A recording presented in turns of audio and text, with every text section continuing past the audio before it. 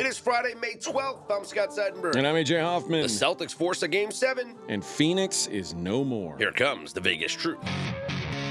This is Straight Out of Vegas.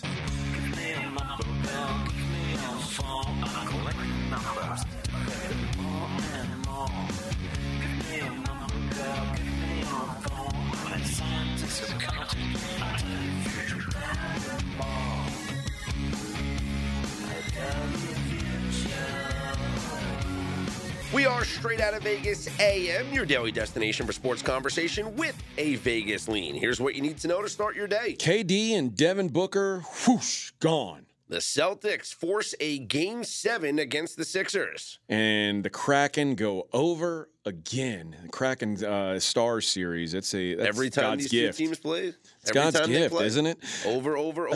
What is the Vegas lead, Scott? We can talk about the Stanley Cup playoffs we if you shouldn't like. start with that, maybe. All right, maybe like in a couple of minutes I can talk about it. Yeah, eventually we'll get to it. But let's start. You know what? Let's start with the Suns, since it's the last time we'll talk about the Suns until next season. Did you see this coming? I didn't see this coming. I didn't see. You could have told me the Nuggets win last night, and I would have said, okay.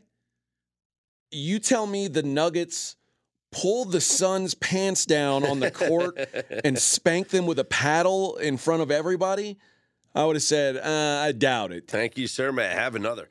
Maybe we should have, because as Mackenzie pointed out to us in a text message last night, Monty Williams is now 0-5 straight up and ATS when facing elimination, and the cover margin is well over minus double digits. Like, it's minus 16. It's probably even greater. I didn't do the math last night, but it's bad. Like, they don't just lose. They get blown out. I mean, last night, there's no other word to describe it but blowout. Lose by 20 at home, like 20-plus at home. It's embarrassing. Jokic, triple-double. This was certainly a legacy game for him. I'll tell you who didn't have a legacy game is Devin Booker. And Devin Booker, the day after the All-NBA teams are announced, remember a year ago, he was first-team All-NBA. This year he doesn't make it, and the thought was, well, he didn't make it because he missed a lot of games. Although literally everybody missed a lot of games. Like LeBron made it, he missed a lot of games. Dame Lillard, I don't know if he even plays basketball anymore. He made it.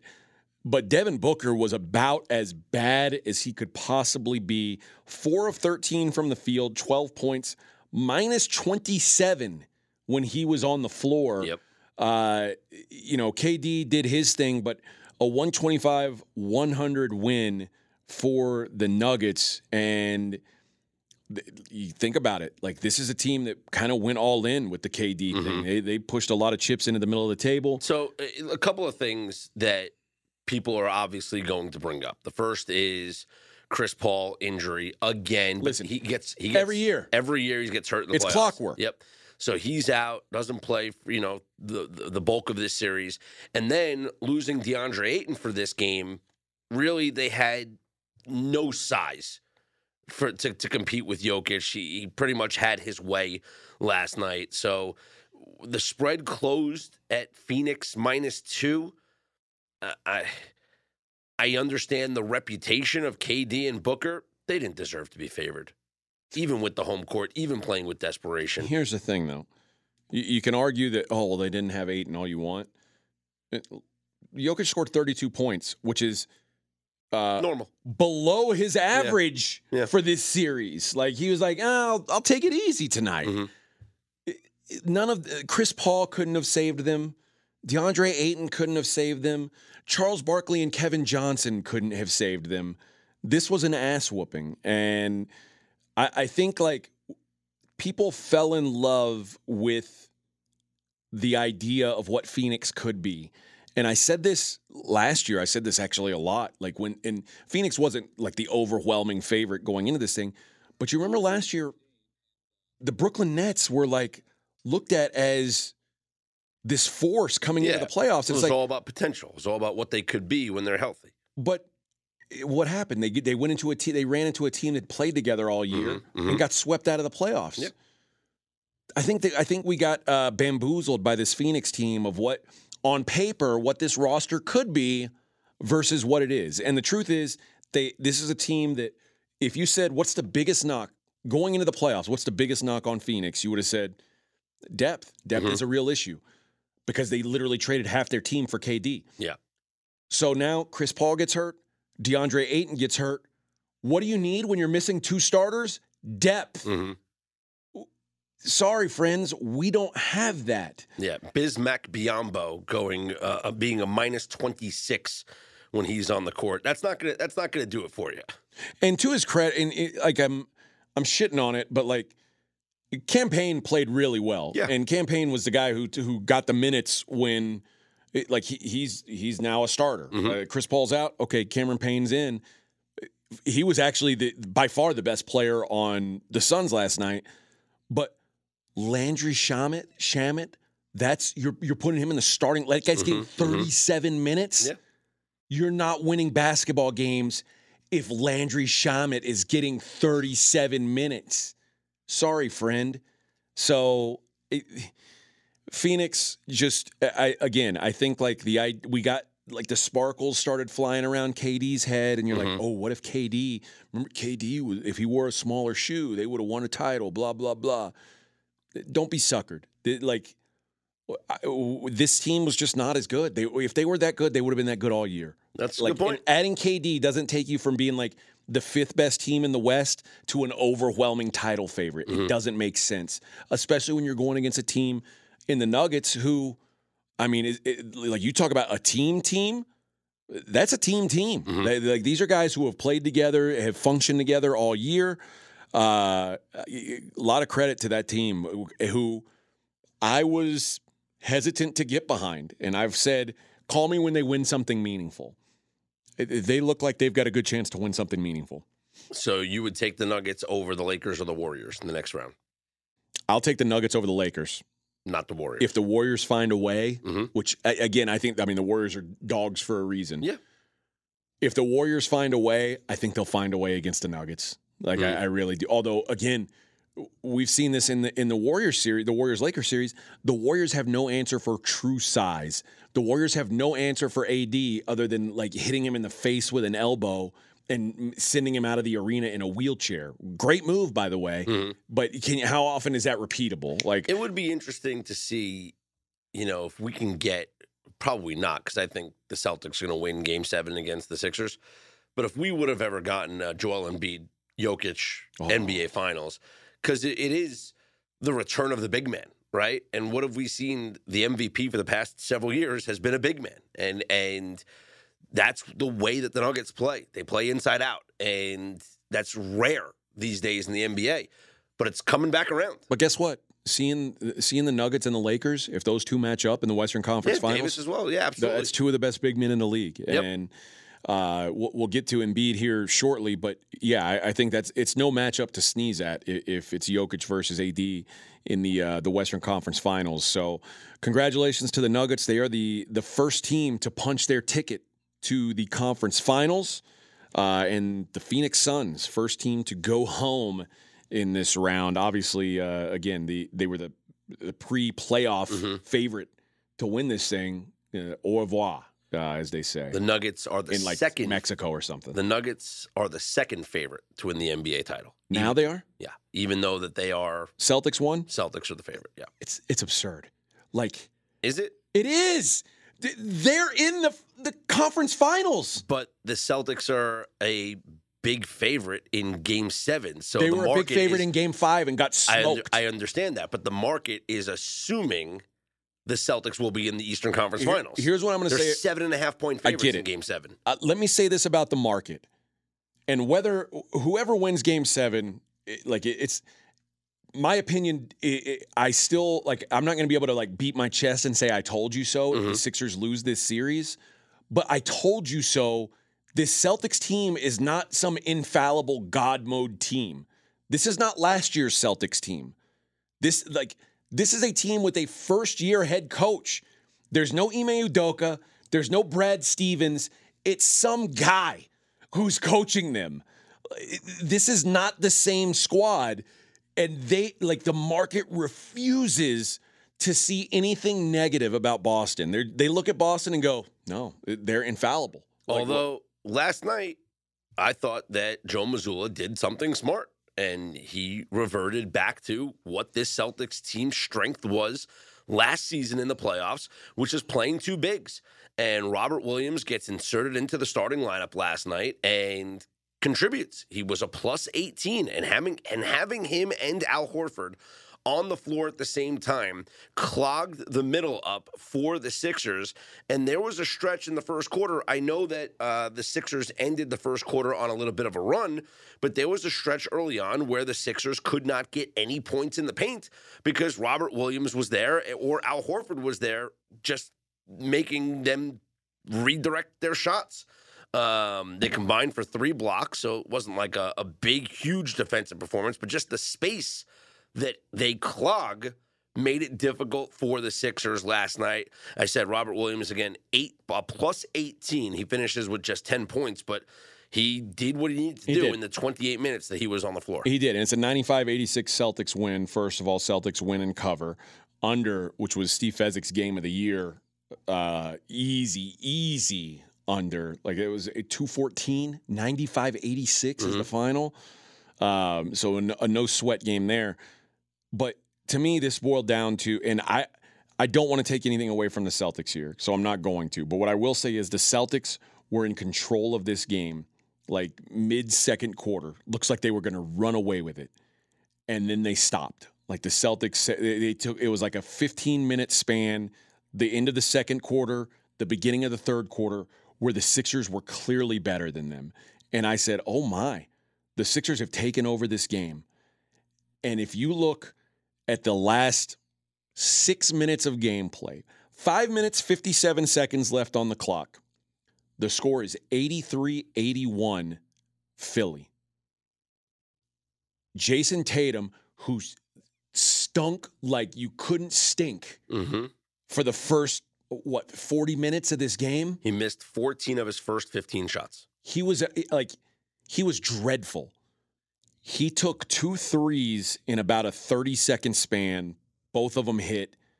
The Celtics got the lead and never gave it up. And it went from 83-81. The final 6 minutes of that game, the Celtics outscore the Sixers 14-3. 3 points in 6 minutes of game clock. I'm not saying it's all like there's no credit to be given to Boston there. The Sixers gave up a lot. They missed a lot of open shots. And this is where I worry for Game 7. James Harden looked like he quit late in the game. No surprise, right? Like this. No, he was horrible. James Harden is like, his MO is when things are going great, he's beating his chest, he's pulling his jersey to the side and pounding his chest and feeling good. When things start to go awry, he quits. He's a quitter. He's a loser. 43 minutes, 13 points. Here's the bigger issue. When he quit, and 5 turnovers, by the way. Joel quit. 4 turnovers for Embiid. And I've never seen Joel quit. And that is very disheartening. There was a time, I think they were down, I think it was after Tatum made the second 3, so they were down like 5 or 7 points. And both those two guys were walking side by side, getting back up the court. Yeah, and I said, Doris Burke was screaming. She was like, this game's not over. What are we doing here? Like, it almost felt like the Sixers said they missed a shot. The Celtics got the rebound, and they both just kind of it was like a minute 30 left, and there's still time to like get a stop and come back and hit a 3, but they just gave up. We've talked about this a couple times, and we talked about it in the Lakers, like when we were handicapping the Lakers Warriors game. We've seen it a lot with teams up 3-1. If things start to go awry, they'll pull back and say, you know what? We got 2 chances to win this thing. That's what it felt like, except it's 3-2. Yeah. It's almost like the Sixers said, we're up 3-1, and then like afterwards, like someone broke them the news, hey, you guys know you're only up 3-2. So now it's tied. And they were like, what? We thought we were up 3-1. We would have hustled a little. I mean, it's just atrocious. And you've said this, and I've said this plenty. This is what James Harden does. Mm-hmm. And so I was not shocked one bit when things got tough to see James Harden pack it in. Joel Embiid packing it in, I did not expect. And I know we saw him on a fantastic play where he blocked a shot and then saved the ball to his teammate. Mm-hmm. He came up kind of lame and was that knee is bulky. And I think the fact is, if the Sixers, even if they win this series, wherever the Sixers go going forward in these playoffs, they're going to have to do it with Joel Embiid dealing with a bulky knee. That is what it is. But he quit as well. Here's James Harden's just some numbers in losses, in the 3 losses in this series. In the Game 2 loss, 0 of 6 from three-point range, 12 points. In the Game 3 loss, 2 of 7 from three-point range, 16 points. In the loss last night, 0 of 6 from three-point range, 13 points. He was 0 for 4. That's not just from three-point range. That's 0 for 2 from 3, 0 for 2 at the rim in the fourth quarter. Just it did not show up in clutch time. And again, he's not a guy he's not the guy on that team. Which is, again, that's the only reason I'm giving the Sixers any hope here is because he's not the guy. Yeah, but when the defense locks in on Embiid and you need somebody to create a shot, you need a guard, you need somebody that's going to shoot a step-back 3. You need somebody that's going to create separation and drill a shot. And, Harden's just going to flop to the ground and complain to the ref. And that's what happened last night. And this goes back to this was your chance. You played the Celtics at home, and you had a game where Tatum was, I won't say as bad as he could have been. He was as bad as he could have been for 3.5 quarters. But Jaylen Brown wasn't good either. Mm-mm. This was a pretty shitty game for the Celtics, and they won by 9 points. You can't let that happen. At home, Jason Tatum will be better. Jaylen Brown will be better. I'm assuming they'll go with that same lineup. Although you could make a good argument that Al Horford needs to sit for a while. He contributes in so many other ways, though. I guess so. I think they look at him as if the same way Philly looks at PJ Tucker.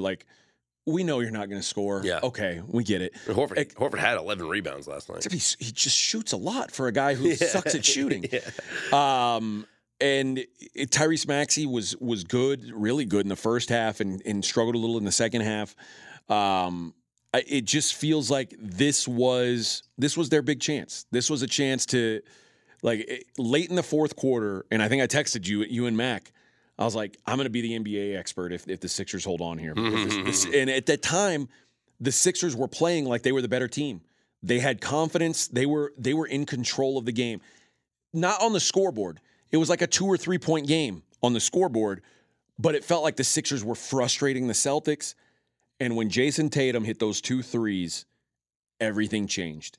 And it's like as soon as those went in, Harden went, oh, here we go again. Mm-hmm. People are going to be talking about my legacy. People are going to be talking about I can't win. And he's right. And that's exactly what we're doing today, 12 hours later, because that's what he's earned. And the fact that his body language was what it was down the stretch, and he played so poorly in the fourth quarter, he'll get any heat that comes his way is well deserved.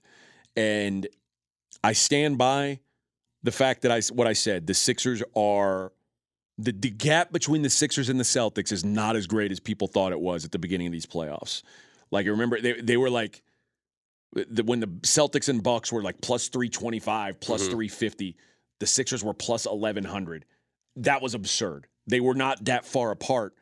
This series has shown that, but I think written into that number was the Celtics feel like a team that can rise up in big moments, and James Harden consistently has gone into a shell in those moments. And unfortunately, really unfortunately for Philly, he dragged the MVP of the league into that muck with him last night. So as someone who's said all along the Sixers are live in this series, I feel they are almost dead men walking going into Boston. Celtics 7.5-point favorites, total down to 203 for Game 7 on Sunday. I'd love to bet the under, and I was with Fez on the under last night. 203. That's too low for my blood. If you in an NBA game, if you go to overtime, 203 has no shot. Yeah, you're dead. 215, you might have a shot. 203, like that's a high-scoring college game. Yeah, it's definitely a market adjustment. Let's talk about the chance for the home teams to close out this series tonight. We'll start in Miami, where the Heat have a 3-2 lead over the Knicks, and they are 5.5-point favorites over New York tonight. Does Miami close it out? I think they close it out. I don't want to lay 5.5. I wouldn't. I think that number's a little bit high. Like, remember, the Heat are still the 8th seed. Yeah. Like, I'm with the market that the Knicks aren't good, but I'm against the market in that the Heat, the market says the Heat are good. I don't think they are either. These are two bad teams. So 2 bad teams, one of them favored by 5.5 without their second best offensive player. No thanks. I'll stay away from that one. The total, though, seems low. 208.5. I understand Game 6s go under, but haven't we seen these two teams? I guess no. I guess they haven't really. We've seen some low ones, and just that Game 6. The idea that it's a Game 6 makes me lean to the under. Yeah, I mean, we've seen 209, we've seen 216, then 191 was the really low one, 210, and then the last game was 215. So I mean, yeah, we most of the games have gone over this number between these two teams. So a little intrigued by how low it is for tonight. And then the marquee game. Well, first, let me throw out Jimmy Butler. Does this feel like a night where Jimmy Butler goes off? He has to. His prop set at 28.5 points. It's too high. Too high? It's too high. Okay. Because he can still have 26 and have it be the big impact tonight. Okay. It is wild. Jimmy Butler is the one dude who averages 23 points per game in the regular season, and in the playoffs, it's like, yeah. He hasn't scored more than 28 this entire series. 28's the most he's had in the series. Yeah. So that number's too high. And plus, he's dealing with a little bit of an ankle. Well, and we've seen McKenzie's pointed this out multiple times. Star players go under. And Jalen Brunson bucked that trend last game, certainly. But Brunson, 27.5. Randall, 23.5. That seems a little high. Butler, 28.5. And the second highest player on the Heat is Adebayo, 17.5. So the top 2 players we've seen like 60% go under their points props. Randall is the one that jumps out to me as one I'd like to go under, 23.5. He just hasn't seen nice game last time, but still doesn't feel like he's quite the force. And we've seen them defer to RJ Barrett more in this series. So Randall's a guy who, if I were looking for an under, Randall would be the way I'd look. Let's talk about the marquee matchup tonight, the Lakers and the Warriors, which continues to be a ratings gift for the networks. The Game 5 from the other night was the most watched conference semifinal Game 5 on any network in 11 years. These are 7.5 million viewers. I stand by this. The Warriors and the Lakers are the 2 most public teams in the NBA. For the longest time, it was Lakers, Celtics, Lakers, Knicks, but it's Lakers and Warriors. The Warriors are the second most popular team in the NBA. Like if you did a nationwide poll, so these 2 teams, people want to see it. No wonder it's a big ratings hit, which makes me think the NBA would love to see a Game 7. They'd love to see a Game 7. See, now that's the conspiracy theorist, because 7.5 million viewers. Most watched Game 5 in 11 years. This will be the most watched Game 6 in probably the same amount of time. If I'm at Uncle Lurch, Adam Silver, I would be. It sure seems like a Game 7 would be good for everyone. I'd be looking down at everyone from on high and saying, guys, We need Game 7. Plus, that game would be ABC on Sunday. Yeah. No, it would be Sunday. it would be Sunday or Saturday. Well, I mean, today's Friday. They're not going to play on Saturday. No, you're right. It would be Game 7 Sunday. Game 7 Sunday, Mother's Day, ABC. Like, $7.5 million is nothing compared to what Game 7 on Sunday on ABC would do. Oh, it'd be killer. It would be killer. So the question is, though, is that, like, do you make it a late game? Because Sixers Celtics Game 7 is also on Sunday. So do you make it? Can you go wrong? You can't. I mean, it's going to be an incredible. You get night. Those Game 7s on Sunday, you're happy. Yeah. You get 2 Game 7s on a Sunday, you're extremely happy. So does that mean we like the Warriors plus the 2.5 tonight? It's certainly the way I'd lean. I'm going to look at the under again in a Game 6. We've talked about Game 6 unders. 221 is about as high as you're going to get for a total in a Game 6. So that's the way I would look. I've done pretty well attacking player props in this series. It feels like, and here's the thing: what's the status of Anthony Davis? Like, say he's playing. The number certainly says that he's playing. The guy left in a wheelchair. But it seems like he's avoided a concussion. Yeah, just precautionary. The old precautionary wheelchair move. I love that move. But I think that if you are looking at LeBron James props, 26.5 seems pretty high to me. They dropped it. They raised it a point. It was 25.5 last game, and he only had 25. This one is, though, like, to me, Anthony Davis set at 24.5.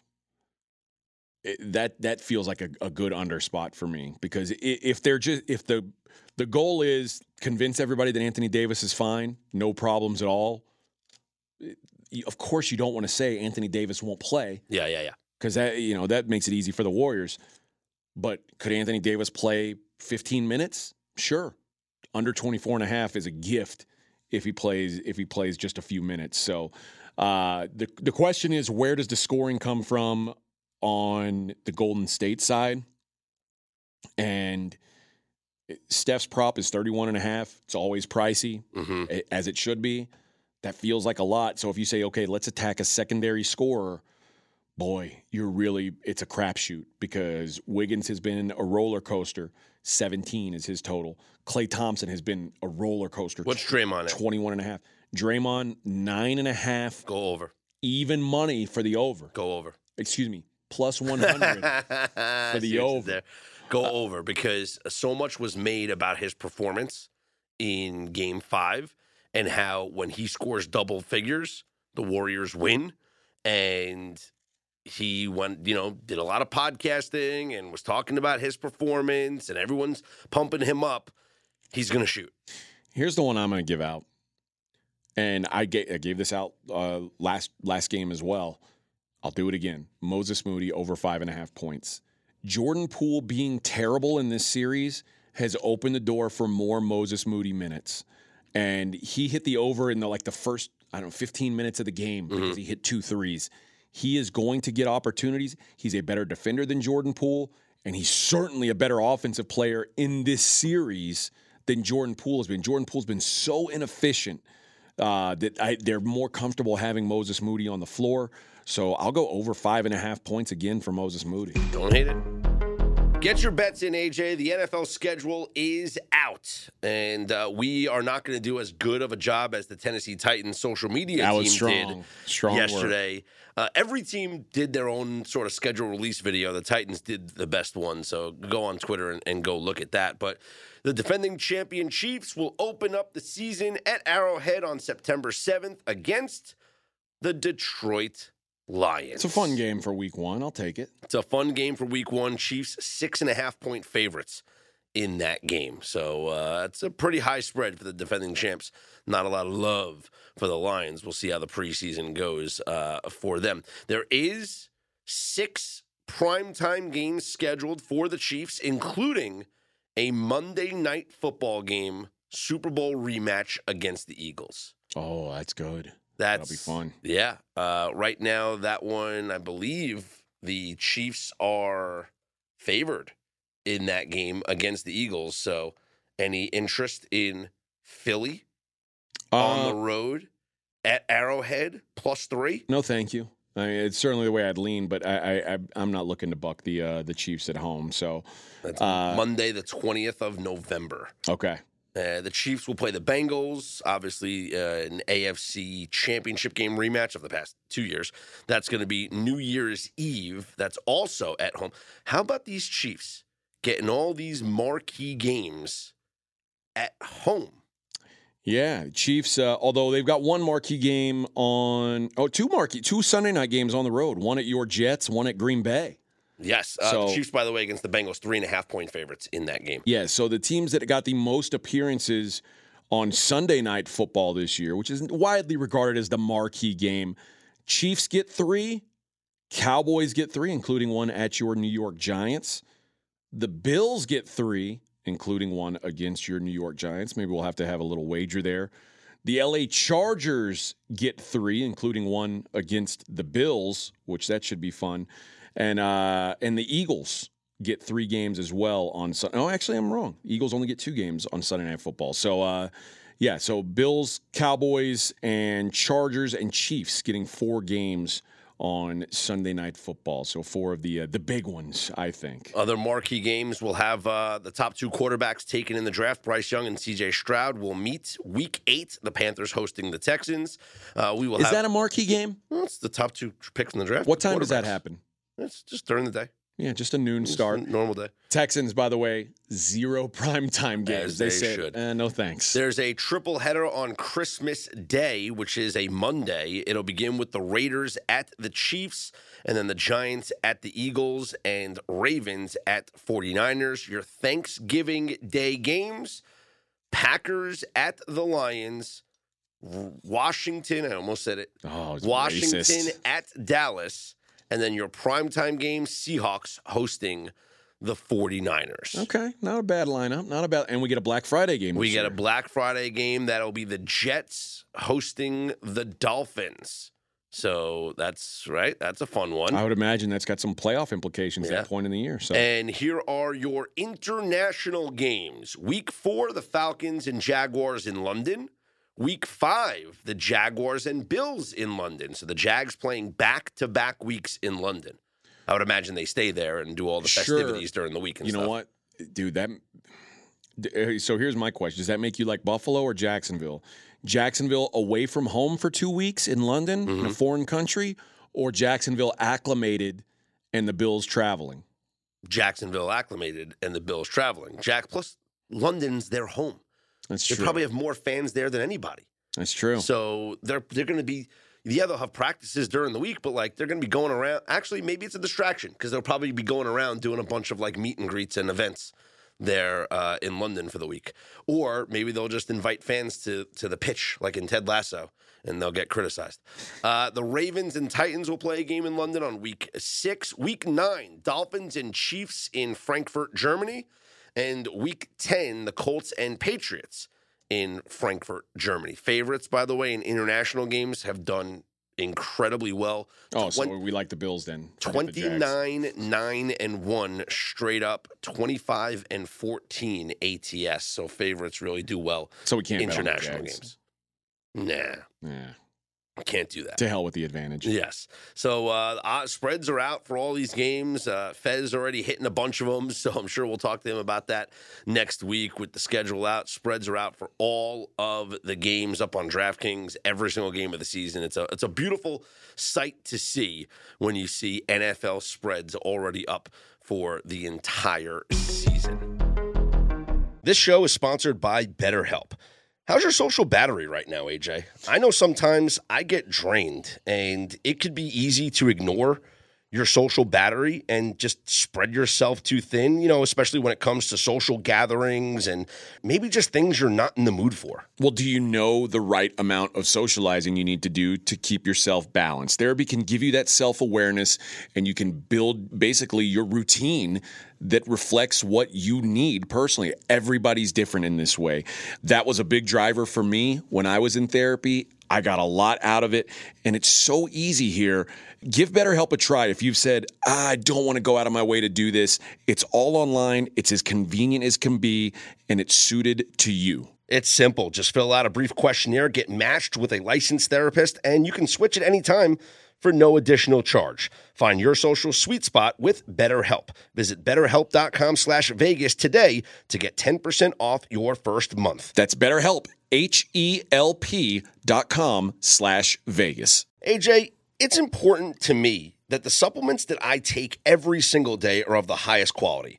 And that's why ever since they jumped aboard as a sponsor with us, I've been drinking AG1, because for AG1, quality isn't just a buzzword. AG1's ingredients are heavily researched for efficacy and quality, and I love that every scoop has prebiotics, probiotics, digestive enzymes for my gut support, B vitamins for energy. It's got the magnesium and ashwagandha for stress support, also testosterone support, vitamin C and zinc to support my immune system. I don't get sick anymore. Well, you're welcome for introducing you to AG1. Yeah, bud. I mean, this stuff is incredible, and so many people have asked me, are you just reading commercials? No, man. AG1 is actually legit, and there's a reason why I drink it every single day. It just makes taking care of my health so much easier in general. So if you want to replace your multivitamin and more, start with AG1. Try AG1 and get a free 1-year supply of vitamin D3 plus K2 and 5 free AG1 travel packs with your first subscription at drinkag1.com/SOV. That's drinkag1.com/SOV. Check it out. The Carolina Hurricanes are going to the Eastern Conference Finals. Yes. The Carolina Hurricanes beating the Devils in overtime 3-2 as they will advance to take on the winner. I almost said the Florida Panthers, but the winner of the Panthers and Maple Leafs. Panthers having a 3-1 series lead. I mean, Florida versus Carolina is what every true hockey diehard lives for. Yes. That's old school original six hockey, right? No? I don't know. It's two arenas where you're just never going to have to worry about ice conditions because of how cold it is outside. Yeah, exactly. Yes, absolutely. Exactly. But that's a good series win for Carolina. Frederik Andersen really stepped up and had a great series in net. The Devils jumped out to a 1-0 lead in this one, but could not sustain it. And it was a goal scored by Brent Burns at the end of the second period that was the difference in this game. And when I say at the end of the period, I mean with under a minute left in the second period, Burns scored on a shot that was, Akira Schmid was screened. Earlier in the period, the Devils had 2 or 3 incredible scoring chances and were unable to score, including Timo Meier missing a wide open net. After an incredible play from Jack Hughes, Meier missed a wide-open net, puck shot right through the crease, and it's just unfortunate the way that it played out for the Devils, who had the best season in franchise history, but after playing 7 games against the New York Rangers, unable to find the magic and the strength and the energy here against a better, well, not really a better, but a better playing right now Carolina team who's 4 games to 1 feels like better. Yeah, it's amazing that Carolina is doing it without like their elite scorers. Tara Vinen's out. Like that's a made up person. You just said they're finding ways to generate offense. They're getting scoring from their blue line, and they're just playing good hockey right now. And as I mentioned before, Frederik Andersen playing really well in net. So curious to see how they line up against either Toronto or the Florida Panthers. And I say either or because that series is not over tonight. It's kind of over. Well, it's happened more in hockey than in any other sport where teams have come back down from 3-0. And Toronto was able to get a win in game number 4 to avoid elimination. And they'll try and avoid elimination tonight on home ice, where they are heavily favored. Toronto is -170, total of 6.5. Toronto and Florida tonight. If you're looking at the odds to win the Stanley Cup, Carolina is your favorite right now because we know that they're in the conference final. Sure. Edmonton is your second favorite, followed by Dallas, then Florida, VGK, Toronto, and the Kraken. bringing up the rear. Well, speaking of VGK. Well, speaking of the Kraken first. Okay. They did their part for me, which is score a couple of goals. That's all I needed. They did that. Because I was on the Stars. I was on the over. Stars minus a goal and a half comes through again. The over comes through again. Every game these two teams have played this season has gone over. Regular season or playoffs. The gift that keeps on giving. Just keeps going over. And last night, I looked at Circa, and it's like 5.5, and I go, why? I mean, I was saying thank you, but of course. I'm like, really? Like, I was about to, like, text Jeff Benson and be like, yeah, you're wrong here, bud. Yeah, you guys are just wrong. You're blowing it. Oh, minus 120 to the over? Never do that. Minus 120 to the over? You're going to make me pay a little juice? We take from the books. Listen to the great, sharp bookmakers over at Circa. Thank you. I like the juice. I get more juice. So the total I'm seeing for game number 6 here is 6, which is smart. They should raise it because, like I said, every game has gone over. Dallas leading the series now 3-2. The series shifting back to Seattle on Saturday night. But tonight, series tied at 2 games apiece. VGK and Edmonton here in Vegas at the Fortress. The Knights, Vegas by 1 million, right? The Knights has to be slight dogs. Oh, plus 110, Edmonton minus 130. Total is 7. Juice to the under. So I'm hoping that some 6.5s come back on the board here because I would like an over 6.5. But this has been such an interesting series because every game 1 was a battle. Right? Game 1 was back and forth. And then everything else is like 5-1. Everything else is one-sided. It reminds me a lot of what we saw in the Devils and Hurricanes series, where every game, with the exception of one, was, well, even that one, every game's been one-sided. So, yeah, game 1 was a 6-4 game, and then that's it. We've seen 5-1, 5-1, and 4-1. The zigzag has come through. No team has won back-to-back games in this series. That would make you lean towards Vegas. But for me, I think that... You're looking for the over. I am. I think Vegas is live at home. I really do. But you know what? At 7, though, 7's an under. So if this thing stays at 7, the under's got to be the play. Okay. Yeah. I think if it stays at 7, it's got to be an under. But your projection is... I think it's going to go down to 6.5 because I think money's coming in on the under. All right. And then at 6.5, it's kind of like debate it. You know, see where you want to play this one. So I guess get it in early now. Play the under 7, which is juiced at minus 135. And then I like Vegas as a home dog, plus 110. Get a little life in the Fortress here. No, I bet Vegas as a dog last game. Did not work out for me. But you got to zigzag, man. No. You forgot to zigzag. I forgot. You're zigging when you should have zagged. I should have played plus 5.5. I would have been in good shape. Does Toronto avoid elimination tonight? We know they're getting eliminated. It's Toronto way. Do we? It's what they do. It would be such an incredible story if they came back from 3-0 to win the series. It really would be. And they're the better team. They should. They are. But they're also a cursed franchise. I'm not betting on a cursed franchise. But were you impressed by Joseph Woll in net? I was, and I'm a hockey expert. I don't know if you know this.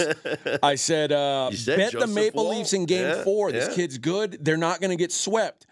Now they won a game. All bets are off. They might be ready to go home now. They may be feeling good. Yeah, I have to play around with this a little bit here to see what happens. Right now, yeah, I guess the under 7 would be a play for me in the Golden Knights game. 6.5 between Toronto and Florida. It seems like after last game went under, and really every game has gone under in this series, feels like this game could buck the trend. Okay. Yeah. I feel like we're due for some goals. Could be like a 4-3 finish. Taking a look at the Major League Baseball board for tonight. The Reds are at the Marlins, where prized prospect Yuri Perez will make his Major League debut for the Marlins against Graham Ashcraft and Cincinnati. Miami is a favorite, minus 145 at home. Total is low at 7.5. I was thinking maybe first a lot five. of respect to that prized prospect. Yeah, I was thinking maybe first 5 under. See, the thing is Miami is such a low scoring first 5 team that it makes me like the under here because I know Miami's probably not going to score against Ashcraft. And you think that Perez, if he lives up to the hype, is going to be able to limit Cincinnati for at least a few innings. I don't know how deep he goes into the ball game. Matthew Boyd gets to start for the home Tigers, who have strung together some wins lately against the Mariners. Mariners minus 125 on the road with Marco Gonzalez on the hill. Just seems like a big price. Seems like I don't really want to lay it with them with Marco Gonzalez on the road. Yeah, there's a few pitchers on the Mariners that I like. This isn't one of them. Yeah. And like I said, the Tigers have won some games lately. I believe they've won 7 of their last 9 games. So Detroit, playing some good baseball as of late. The Mets are in D.C. to take on the Nationals. Tyler McGill against Mackenzie Gore. Mets a small favorite, minus 130. Gore gives them the pitching edge for D.C., so maybe think about the Nationals as a home dog here. Yohan Oviedo gets the start for the Pirates, the struggling Pirates, against Kyle Bradish and the Baltimore Orioles. Baltimore minus 160. Pirates have lost 9 of their last 10 games. Oh, man, they've totally blown the lead that they had in that division. They were sitting at 20-8. Yeah, 20-8. Yep. Oh. Yep, they're still in first place, which is pretty crazy. But now we know they're not going to finish in first place. Yeah. It's Garrett Cole day as he gets to start for the Yankees. 5-0 record with a 2.09 ERA. Yankees hosting the Rays. Trevor Kelly's going to be the opener for Tampa as they try and they haven't really finalized their pitching plan for this game as of yet. I don't like to bet on the Rays when they're not pitching a real pitcher. Yeah. But I'd certainly, as good as Garrett Cole's been, I don't want to bet on him against the Rays. This seems like the game that the Yankees get in this series because just looking ahead for the weekend, tomorrow is Nestor Cortez and Shane McClanahan. So you certainly like the Rays there with McClanahan on the hill. And then Sunday, Zach Eflin against Clark Schmidt. Oh, so we know it who just we like there. Exactly. It just feels like this is the game where Tampa's like, we'll give you one. We'll give you one. We'll save our guys. All right. We'll give you one. Feels like this is the game that the Yankees win, especially after losing last night. Spencer Strider gets the start for the Braves in Toronto against the Blue Jays. Chris Bassett goes for Toronto. Atlanta is minus 160. Strider 4-0 with a 2.70 ERA. This is a big price to lay for Atlanta in Toronto. But and Bassett's solid. Yeah. He's not great, but he's not Spencer Strider, but he's solid. That is a big number. You're right. I'd look at the under if I was looking at anything. 8.5 is the total for that one. Logan Allen gets to start for the Guardians at home against the Angels and Tyler Anderson. Cleveland minus 130, total of 8.5. Logan Allen 1-1 with a 2.70 ERA. 8.5 in a Guardians game feels like a million. I don't know if they can score runs. So that's the way I would look. It's been a tough go around. How about this pitching matchup, which I'm going to ask you to step in your time machine? Adam Wainwright against James Paxton. The Big Maple? The Big Maple is back. Uncle Jemima, I like to call him. James Paxton making his first major league start since April 6th. 1947. April 6th, 2021. Damn. Was his last start in the big leagues. And now he gets to start here at home for the Red Sox against the Cardinals. Red Sox are a small favorite, minus 115. Total in this one is 10. This would have been a great pitching matchup several years ago. Well, it's Fenway. Yeah. And Adam Wainwright's got a 7.2 ERA. You're right. That's the appropriate number. You're right. Yeah. But good for James Paxton, fought his way through injuries and making a return to Major League Baseball. Dude is 34 years old, so still has some mileage left on those tires. The Cubs are at the Twins. Sonny Gray, 4-0, 1.35 ERA. is a minus 160 favorite against the Cubs. Drew Smyly on the hill for Chicago. Give me the under here, too. Drew Smyly's been pitching really well. Twins, not an elite offense. Certainly not an offense I want to pay minus 160 for. So under 8 feels that with Sonny Gray on the mound. Yeah, I like that. And Sonny Gray is yet to give up a home run this season. That's how the Cubs tend to score their runs. Astros at the White Sox. Michael Kopech, who has not been good, gets the start. JP France makes his second career start he looked for so the good Astros. In his first game. 5 shutout innings. Yeah, he looked good. Astros minus 140 on the road. Oof, that's a price. But against the White Sox, like Kopech, yeah, that's a price I'd probably lay. Total 8.5 here. Corbin Burns gets the start for the Brewers against the Royals, and looks like Josh Taylor is going to be the opener for Kansas City. Another made-up person. Yeah, Congratulations don't know to what him. the plan is for them as far as who's going to be the bulk guy, because you have an opener and a bulk guy. Milwaukee, heavily favored. I'd be a good bulk guy. Yeah. Minus 240 here for the Brewers. Phillies at the Rockies. Taijuan Walker goes for Philadelphia. Austin Gomber for Colorado. Philly minus 150. Total 11.5 in Colorado. 11.5. God. Yep. Coors Field. Yeah, gee, I wish I could say play the under, but I can't. It's Coors Field. It is, of course. See, this was at 12, and I think money came in on the under. Wow, so that's smart money. That's sharp money. Sharp money came in, pushing this total down. Moving on, we got the Giants at the Diamondbacks. San Francisco is favored in this one, minus 125, with John Brebbia getting the start against Ryan Nelson. Ryan Nelson actually goes to my son's or went to my son's rival high school, so I'm familiar with his fine work. 125 with somebody with a damn near 6 ERA feels a little pricey to me. And let's not act like, I mean, the Diamondbacks are so far a better team than the Giants. Yeah, and they're at home. Brebbia, that's a made-up guy. Not to spoil the baseball pod, but my co-host on the baseball pod, Griffin Warner, also likes the Diamondbacks. That's my guy. That's my College Hoops podcast partner. He knows his stuff. Rangers at the A's. Ken Waldachuk gets the start for Oakland against Martin Perez for the Rangers. Rangers won 4-0 last night. Nathan Eovaldi won 8 2/3 scoreless innings. I believe he's now up to like 28 2/3 scoreless innings. Nathan Eovaldi, that's pretty good. Listen, I'll say this: if he continues to do that for the rest of the season, he won't lose another game. No, that's true. Well, might not win a game, but he won't lose a game. Won't lose one. Yeah, because you can't say he's going to win. You keep giving up no runs. That's true. You don't lose. That's true. Texas is minus 190. Man, total's 8.5 here. It's not a hitter-friendly park. The Rangers only scored 4 runs last night. You know what's hitter-friendly? Ken Waldachuk's hitter-friendly. Yeah, that's what I was going to say. He's the Coors Field of pitchers. Texas is the highest scoring offense in Major League Baseball.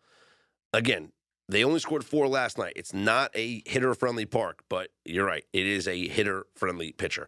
And Blake Snell gets a start for the Padres, who are road dogs in L.A. against the Dodgers. Dustin May, 4-1 with a 2.68 ERA. L.A. minus 145. That's a heavy price. It's a heavy price. And Blake Snell 1-5 on the season. Yeah, he has not been good. Got to be better than that, right? Yeah. Or does he just suck? Maybe this is just who he is. At some point, you play to the back of your baseball card, but at some point, the back of your baseball card changes. It does. Every year, they say. Every year, it changes. Total in this one is 9. UFC on ABC, number 4 in the way that the UFC orders them, coming up on Saturday. So obviously, UFC when they put it on broadcast TV, network television, try to put their best foot forward, try to put on a good show. Some action fights on the card. One of the great action fighters in the UFC is Alex Morono, and Alex Morono joins us now on Straight Out of Vegas AM. Alex, how are you? Doing well. I was just right in the middle of the weight cut, so this is probably the least fun part, but no different than normal.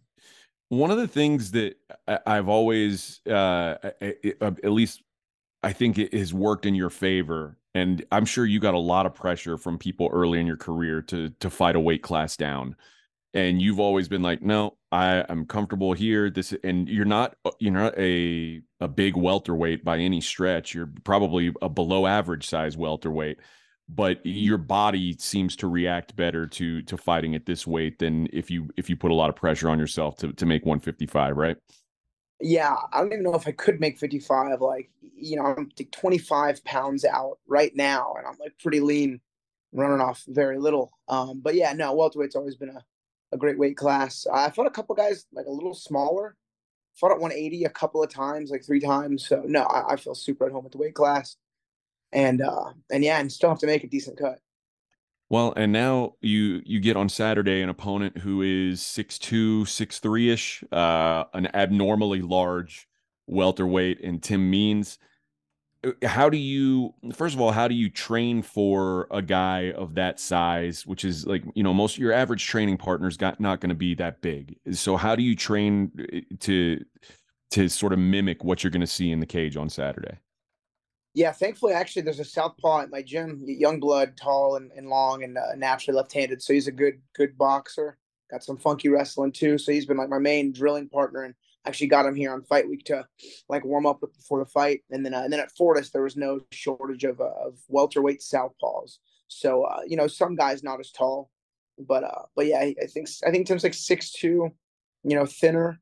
And I've always done better with the longer guys. It's actually the shorter, more explosive guys that have given me more trouble in the past.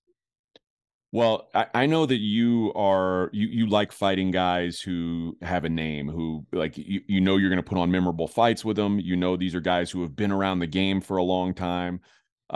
Tim Means certainly falls into that category. He's a longtime UFC veteran, and typically puts on a show. Like, do you expect him to go out there and be a willing participant in a fireworks show?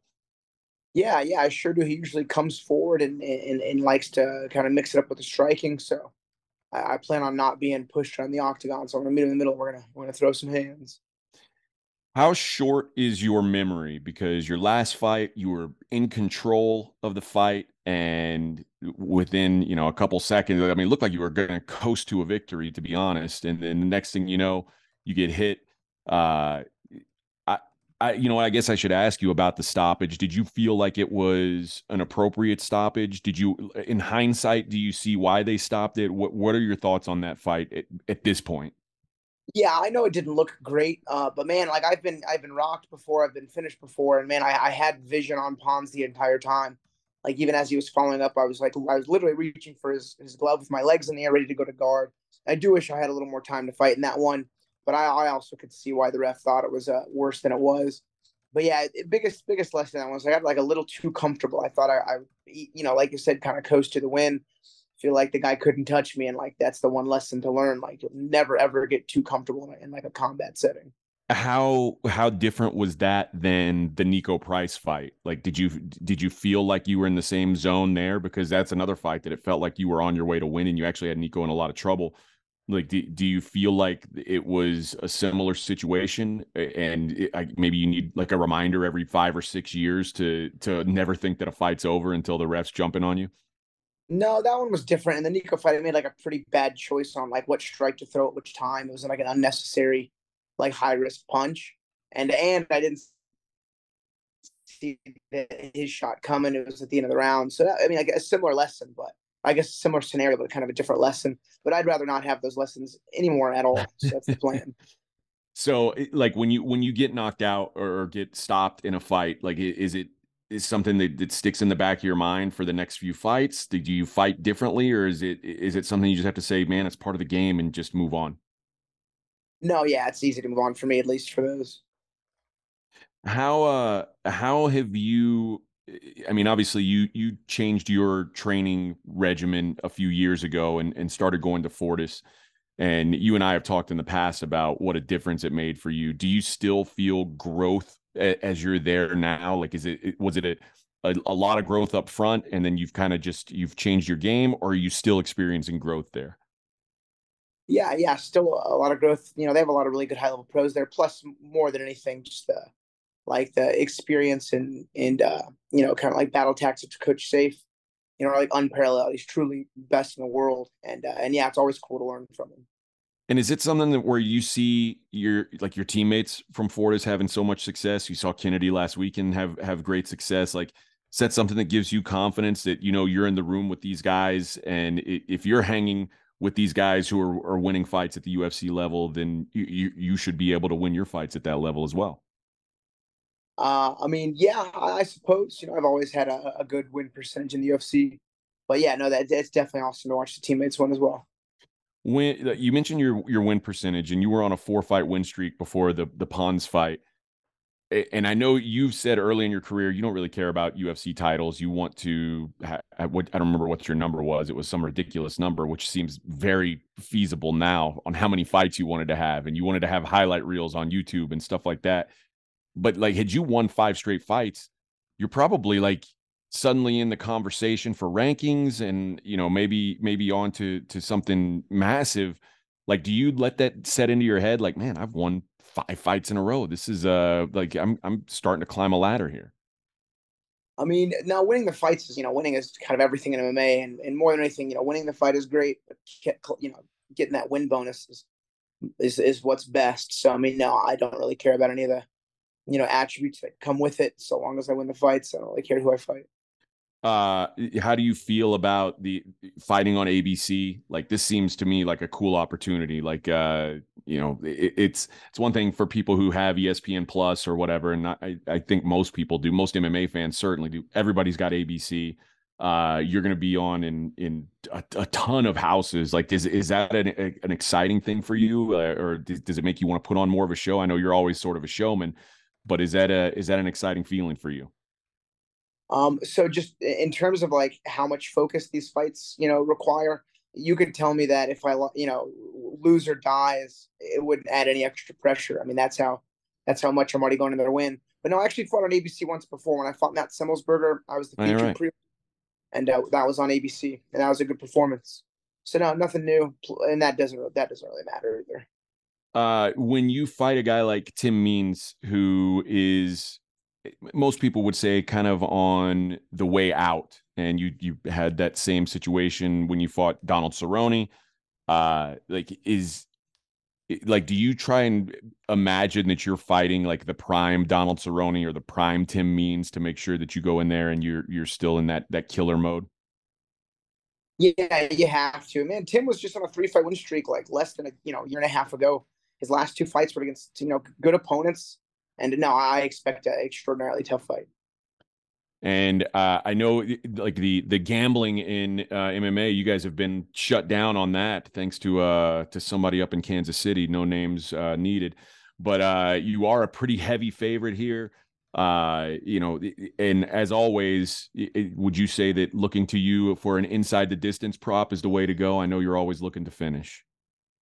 I mean, yeah, but in literally every interview of every fight I've ever had, you know, I'm always going to KO. So, I mean, yes, that doesn't change, kind of no matter the style of the opponent.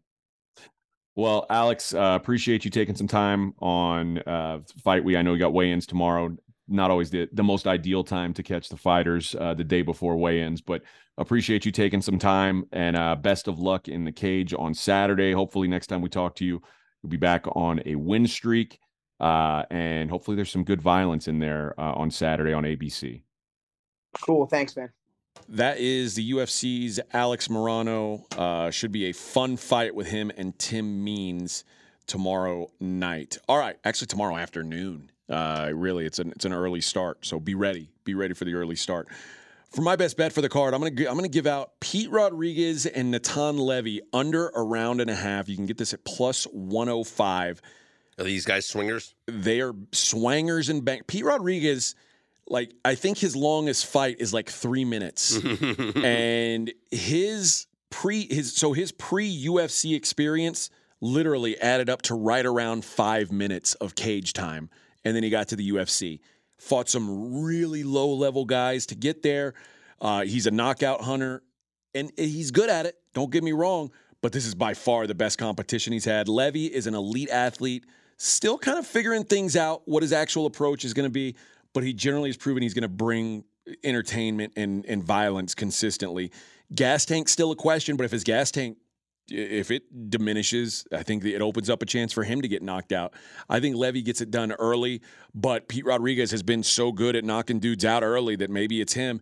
Either way, I don't care. One of these guys, I want him to go to sleep early. Under 1.5 rounds, Pete Rodriguez, Natan Levy. You can get that at plus 105. And you'll have a full card out for this tomorrow? Full card is available right now, pregame.com. And you can take $30 off that card or anything you'd like to purchase at pregame.com.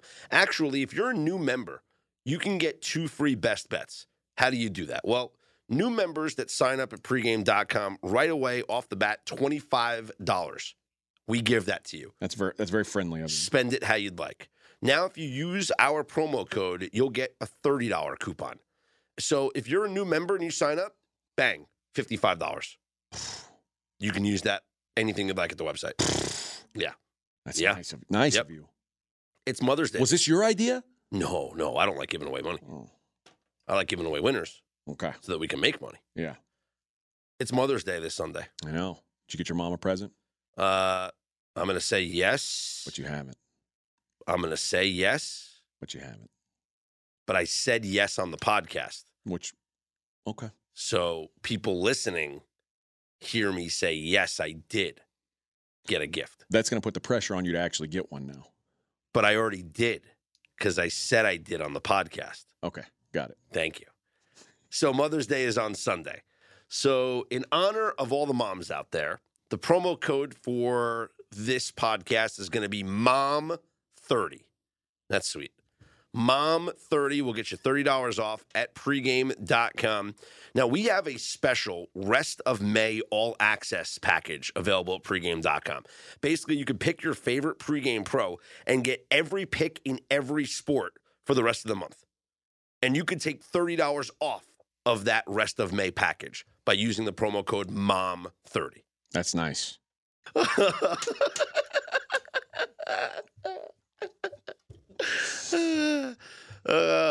I'm leaving in the laughter because you, the audience, will never hear what was cut out of the pod.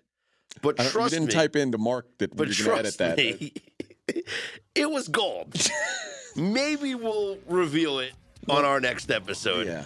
MOM30, $30 off, pregame.com. For AJ Hoffman, I'm Scott Seidenberg. We are Straight Out of Vegas AM.